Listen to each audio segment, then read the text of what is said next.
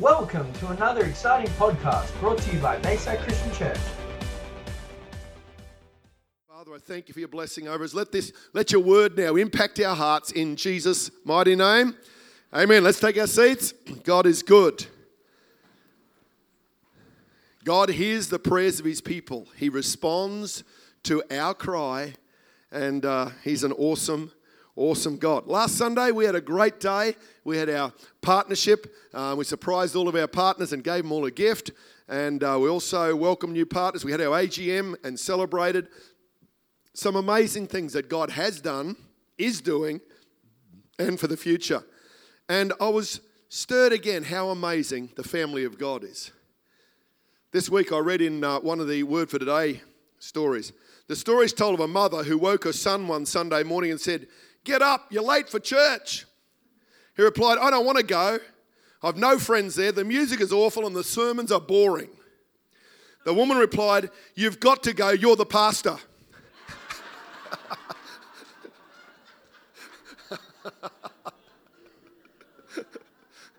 That's a worry, eh? But it brings the question, why go to church? Why do we need to go to church? Why does God want us to come to church on Sundays and gather in life groups and small groups throughout the week? Why does he want us to come to church? This guy, the music was boring and the sermons were irrelevant and he had no friends. He was trying to work out why he should go. But we come because we worship God. And I want to look a little bit more about what Joe was sharing, how the church is a family and some of the rewards of belonging to church. Not just coming to church, but belonging to church, being involved in the life of the kingdom of our God. Why should you go to church? Because Christ loved the church and gave himself up for her to make her holy. Let's look at Ephesians 5:25-27 in the Amplified. It says, "Husbands, love your wives, seek the highest good for her, and surround her with a caring, unselfish love, just as Christ also loved the church and gave himself up for her, so that he might sanctify the church, having cleansed her by the washing of water with the word of God, so that in turn he might present the church to himself in glorious splendor, without spot or wrinkle or any such thing, but that she would be holy, set apart for God, and blameless." Wow, what a prayer. What a declaration that God sees the church. Now, when we think of the church is not just a building or an organisation. We have buildings we gather in. There is organisational structure for pastors and leaders, and as we realised last week, you've got to have accountability for finances and all those things. You need all those things happening.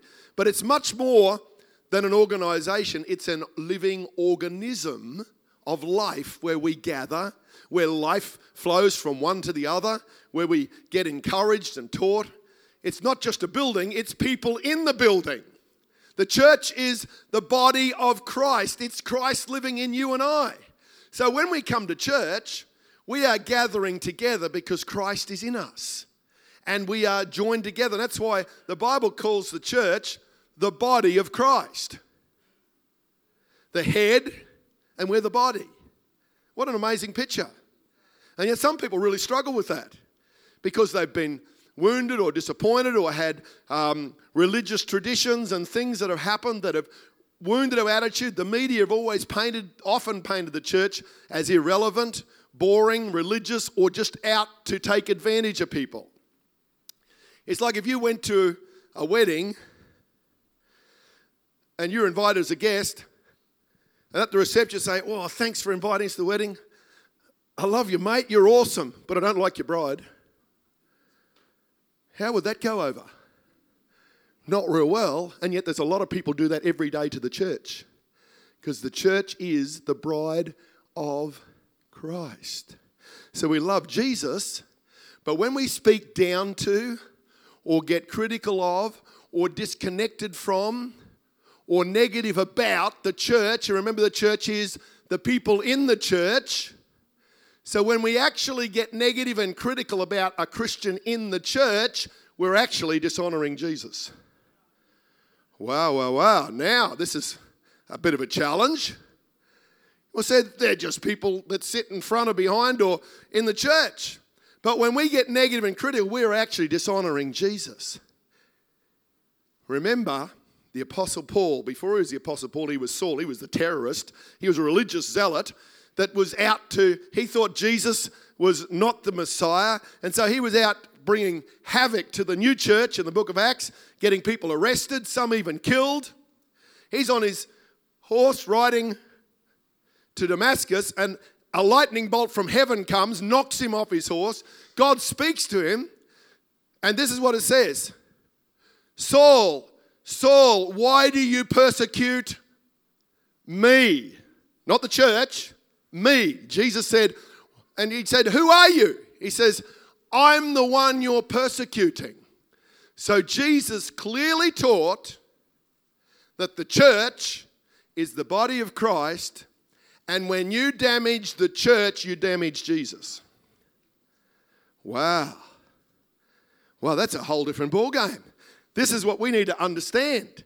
And so we need to build up the body, because it says Jesus died on the cross because he loved the people. God so loved the world that he gave. He loved the people. He established the church on the day of Pentecost when the Holy Spirit was poured out. He said, gather together and do all these different things, to pray, to teach, to worship, all those things. And he did that so that we can be an expression of his kingdom on earth, and that we are joined together as the family of God. We are the body of Christ. You say, well, hold on. Some of the Christians I know, they're hypocritical and they got a lot of junk in their life. Hey, we're all on a journey of faith and recovery and healing. As one person said, we're all Christians under construction. So that's why we need large doses of grace, large doses of love and wisdom and support, because we're all on this journey. Well, I read that and say, without spot and wrinkle and pure and holy and glorious splendor, I think, whoa, Lord, we've still got a little way to go. Yes, we have. But the Spirit of God is changing and setting us free. And how awesome it is. So when you think about, well, Sunday morning, I better go to church, that's a great habit. And I thank God I was raised in a family that took us to church every Sunday. And I've said before, I can count on my hand the number of Sundays I wasn't in church from when I was a baby till I was 17, when I left home and was busy working and got transferred. So my family made sure I was in church every Sunday, not because it was a religious duty, but because they understood the power of this truth, that we gather together. Now, sadly, it's become an optional extra. Oh, we're too busy, so we'll go to church when we can. And I think God teaches how you see the body of Christ. And we all live busy lives, and I understand that. I don't want to put condemnation on anyone, but I want us to understand the power of this so that then we love the body of Christ, just like Jesus did. It's people gathering together in relationship and service to the Lord, to our families and to our community. I read this in the Word for Today. Dr. J. Kessler gives five reasons for belonging to church. Number one, it's the only organisation that still deals with issues like salvation, death, judgment, grace, purpose, heaven and hell. You're not going to get a lot of those things talked about. You'll get a few of them talked about in your workplace or in your education, but you'll never get anywhere that covers all those things apart from in church, the body of Christ, because that's what the Word of God does for our lives. And this is not to minimise your individual personal walk with God, with our devotions and prayer and choosing to live good values in our families and our workplace. We are individual followers of Jesus, but God knows that we need to be in families and we need to be in the family of God for us to grow and live this out. Secondly, he said, it adds value and dignity to human life. We live in a secular culture that contributes to our own sense of inner worthlessness. The church counteracts this negative message by preaching God's love and acceptance and truth. How awesome. You can come into church feeling a bit overwhelmed. You've been beaten up at work. There's been some strains in friendships or neighbours or relationships. Things aren't going well, but you come into the body of Christ, you feel loved. We sing a few songs. Someone shares a devotion. You preach the word and you fellowship and pray for one another. You go out thinking, wow, God, you love me. Thank you for family and friends. Lord, thank you for giving me hope for this week, that I can deal with some of those things that are swamping and draining and overcome. The lies of the enemy have lost their power. You've seen the truth that exposes the junk. Lord, I see my own self. The Bible says you will know the truth and the truth will set you free. Now, the truth is the truth of Jesus, but it's also the truth about yourself, and it's the truth about one another. And so as you know that, you can walk through the things that disappoint and discourage and overwhelm. Our own personalities, sometimes we're our own worst enemies. We beat ourselves up so often. But Jesus comes to give us worth, value, and in the relationships in the family of God, it can restore our souls. And I thank God for this church, for hundreds of people get restored, encouraged, a sense of purpose. Number 3, it provides a moral and spiritual compass. Society has revised, revisited, and rejected absolutes, embracing relativism, but the church stands on the timeless rock of God's Word. Hallelujah. That we've got the Bible and God's Word to guide us in our relationships, our morals, our ethics, our standards. Truth experienced is never forgotten. We can read the Bible, we can have someone explain how to live as in marriage or parenting or as an employee or an employer. We can have someone tell us stuff, but when you get a revelation and it's experienced, you'll never forget it. And that's why church is an encounter culture. We have an encounter culture. What I mean by that is we make room for people we encourage one another to encounter God's presence during the worship. We encourage people to encounter love and forgiveness in our praying for one another.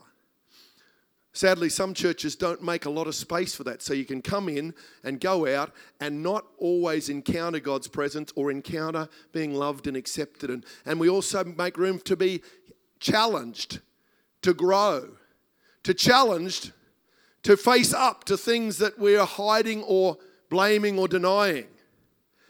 I remember meeting a family years ago and they came to our church for a while and they stopped coming. And I found their phone number. I rang them up and said, guys, you seem to be really enjoying church. We haven't seen you for months. I said, is anything wrong?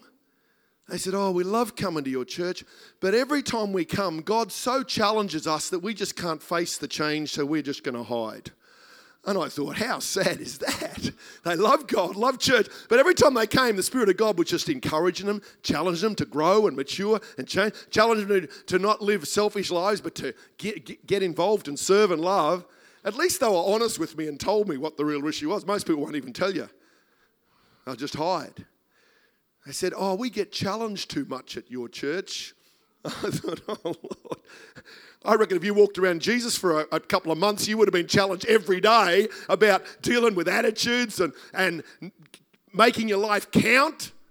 We want it to be a safe place, but we want to also grow. We want to mature. We can always learn how to do it. And that's why someone shares their story like Joe today. And all of a sudden we go away and say, hey, God, I can see that restoration happen in my heart. Lord, I know there's some stuff going on in my extended family. And I'm praying and believing for your grace and healing to reach their souls. Lord, help me not to judge, but to love and be a bridge of your grace from heaven to reach their soul. And so it's a beautiful way that we do life together. And he also wrote, it's where you find compassion, healing, and community. God's Spirit is working in all of us to join us together as believers, guaranteeing us all to come together and worship. You start to sing these songs and your spirit starts to lift.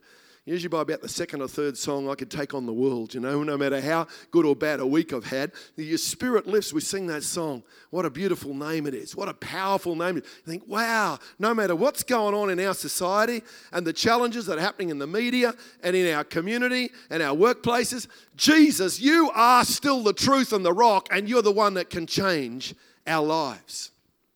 And lastly, he said, I believe unlike other institutions, it has motivated the most lasting, unselfish, essential, courageous endeavours on earth. Things like missions, schools, hospitals, food pantries, rehab centres and orphanages. Nearly all of them have come out of churches directly or indirectly or out of the body of Christ. Thank God for that. and in some in our nation pushing to sideline Christianity and truth and God's values, they don't realize the darkness that comes. I've been to nations on missions trips that have not had the name of Jesus lifted on high, and there is darkness. There is very little compassion and care for their own people. Jesus is the one who brings all of those things into our lives. Why go to church? Because Jesus loves the church, and so should we. We're a big family. I just love this family of God. All the different ages, backgrounds, nationalities, experiences, stories, challenges. I just thank God for it. It's rewarding to feel that you're accepted and belong to Jesus and you belong in the church, the body of Christ. This is our spiritual home. Where's home? Home is where your heart is. We've got our natural homes. And I thank God for this spiritual family. It's where our home is, our heart is. And life flows from it. We come and we get blessed and fed and encouraged, and we also serve. And I thank God. Last week we've got over 200 volunteers that serve in our church in all sorts of ways. On frontline teams in our kids ministry, morning tea rosters, teaching, working in the schools, doing all sorts of multitudes, following up new Christians, helping out in transformation. We got over 200 people that have said, hey, this is our spiritual home and we're going to put something in, not just come in and take. And I just thank God, and many more saying, hey, we'd love to just serve, and the joy of partnership. Jesus loves the church, his body. Acts. Now we'll look at Ephesians 1:22. And God placed all things under his feet and appointed him to be head over everything for the church, which is his body, the fullness of him who fills everything in every way. There's the reminder again that Jesus is the head and we're the body. And as we focus on the head, he fills us, and then there's life flows all throughout the body. And many people that come in here, when you first arrive, you think, oh, this is different. It's noisy, it's exciting. But you quickly feel loved and you encounter his truth. And something starts to shift and change in our lives. Colossians 3:15 says, let the peace of Christ rule in your hearts, since as members of one body you were called to peace and be thankful. We're called to belong. So when you become a Christian, you are called to be a son or a daughter, a follower of Jesus, and then Jesus never leaves you on your own. He says, I want you to belong to the family. And so that's where the church, the body of Christ, is so powerful. And he calls us to be connected, not disconnected. There might be a time where, I remember years ago, when I was on the Sunday Coast, we had a young guy came to church. He was so downtrodden, had battled with drugs, he had broken family. I remember the first 4 Sundays, someone invited him, and he sat with his head between his hands. You never saw his face or eyes for 4 whole weeks. He just couldn't face anyone. He felt so terrible about himself and such a broken man. I remember the 5th Sunday, as we were sharing, as I gave the altar call, I saw him slightly lift his head and look at me. I thought, wow. Within a couple of months, he gave his heart to Jesus. His name was Damien, and I just was talking to someone who actually invited him to church. I met them again recently. And they said he's going on for Jesus. He's married, got kids, and had a successful career. And yet when he came in, he was one of the most broken, downtrodden people of humanity I'd ever met. He couldn't even lift his face. And that's the power of Jesus, you see. That's how God can set people free. And the people just loved him. They didn't pressure him. They just loved him and accepted him. And over a period of months and years, that's over 30 years ago, and he's kept going on for Jesus. Others of us come in, not as broken, but we aren't sure where we fit, disconnected, or there's some skeletons in the closet of our souls that we just need God's grace and love. God's love, perfect love, drives out fear. So it needs to be a safe place where we can face our fears and let the Spirit of God heal and restore our souls. And then we become ones who bring healing to others in Jesus' name. 1 Corinthians 12:27 says, now you collectively are Christ's body, and individually you are members of it, each with his own special purpose and function. Wow, that's a beautiful thought. So individually we're members, collectively we are the body of Christ. Last week we talked about partnership and just being connected. by heart and spirit, but we have a process in our church where you can sign up and do our DNA Next Steps course and become a partner where you agree and say, hey, this is my spiritual home. I want to formally acknowledge that. And we had over 30 people at the end of last week signed up and said, hey, we're interested. If you're still interested and would like to know some more, you can put your name down on the list down the back there. In a couple of weeks' time, we're having a meeting at our home on Wednesday week, and you'll get an invite to come, and we'll talk about our church culture and how you can connect. And if you're interested in signing up, and then in the new year we'll welcome partners, more partners in, because I just think there's something important about belonging. Say, we're connected, this is our home, and we're not ashamed to acknowledge that. And something powerful happens in this individual, broken world. We're vitally connected. The Bible says, flourish where you are planted. Jesus has called us to be children of the Lord, the body of Christ, to be servants, friends, and partners with Him. How awesome is that? That God would trust us, knowing how broken we are, and yet He still uses us to speak and live out His incredible gospel of life. And what a joy it is. There's great reward because you start to love and be loved. You feel excited with having friends on this journey of life. Ephesians 4:1 says, I urge you to live a life worthy of the calling you have received. Be completely humble and gentle. Be patient, bearing with one another in love. Make every effort to keep the unity of spirit through the bond of peace. There is one body and one spirit, just as you were called to one hope when you were called, one Lord, one faith, one baptism, one God and Father of all, who is over all and through all and in all. Wow. Just to know that oneness. The enemy always comes to divide and separate.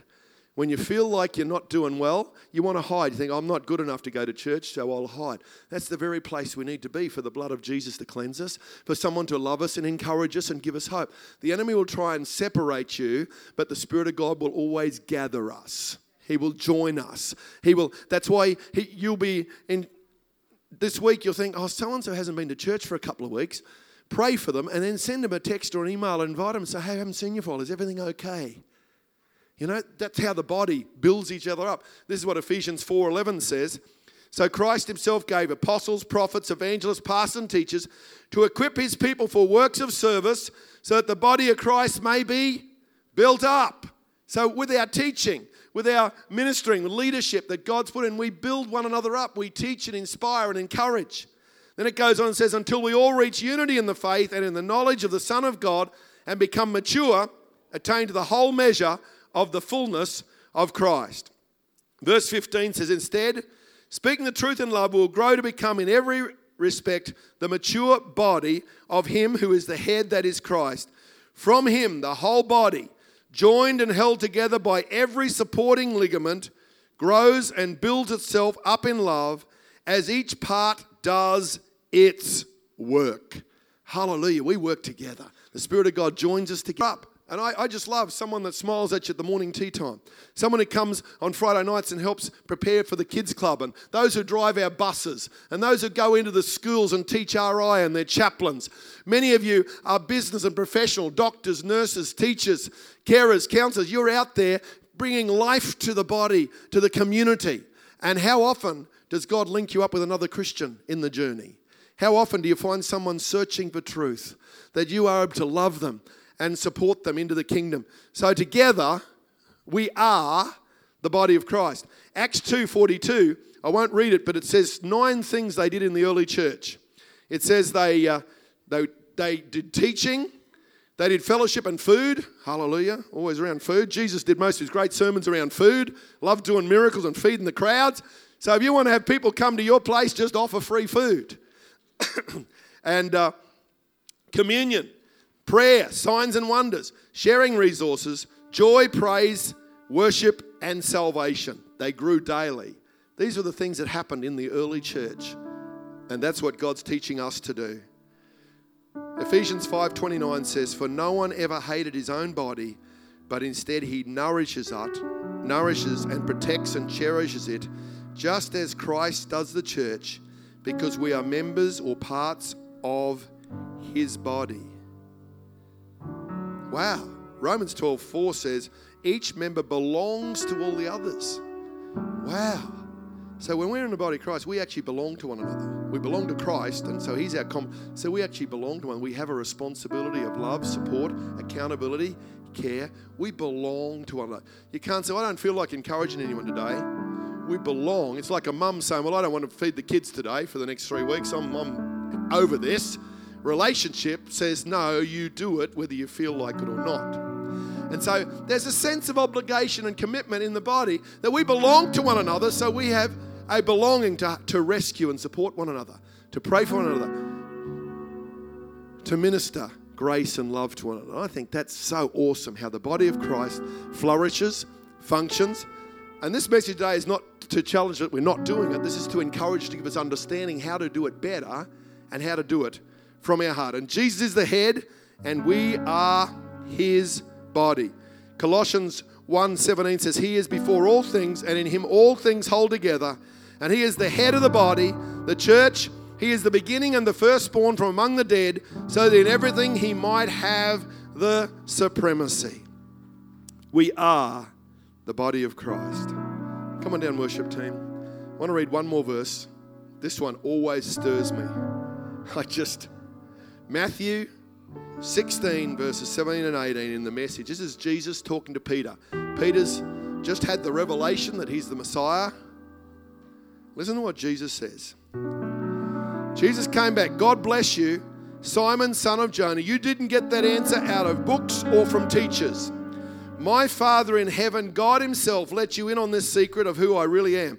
And now I'm going to tell you who you are, who you really are. How awesome is when you get to know Jesus, He starts to tell you who you really are. He starts to release the destiny and the grace and power. And then He goes on and says, you are Peter, a rock. Because his name was Simon Peter. Simon meant a reed, an unstable, impetuous, easily damaged person. He says, you're the rock. You're going to become a rock on which I will put together my church. A church so expansive with energy that not even the gates of hell will be able to keep it out. Hallelujah. Let's give Him praise tonight. That's the church that Jesus is building. So full of energy, life, power, truth, grace, that no matter what the enemy might try and do, he can't squash that, kill it. He can't destroy the life of Jesus in you and I, because He's raising up His awesome, powerful church, a place of healing, love, hope, instruction, truth that can set us free and can be life to our community that is desperately searching for answers in the midst of this darkness that's around us. Wow. Stay tuned for another exciting podcast brought to you by Bayside Christian Church.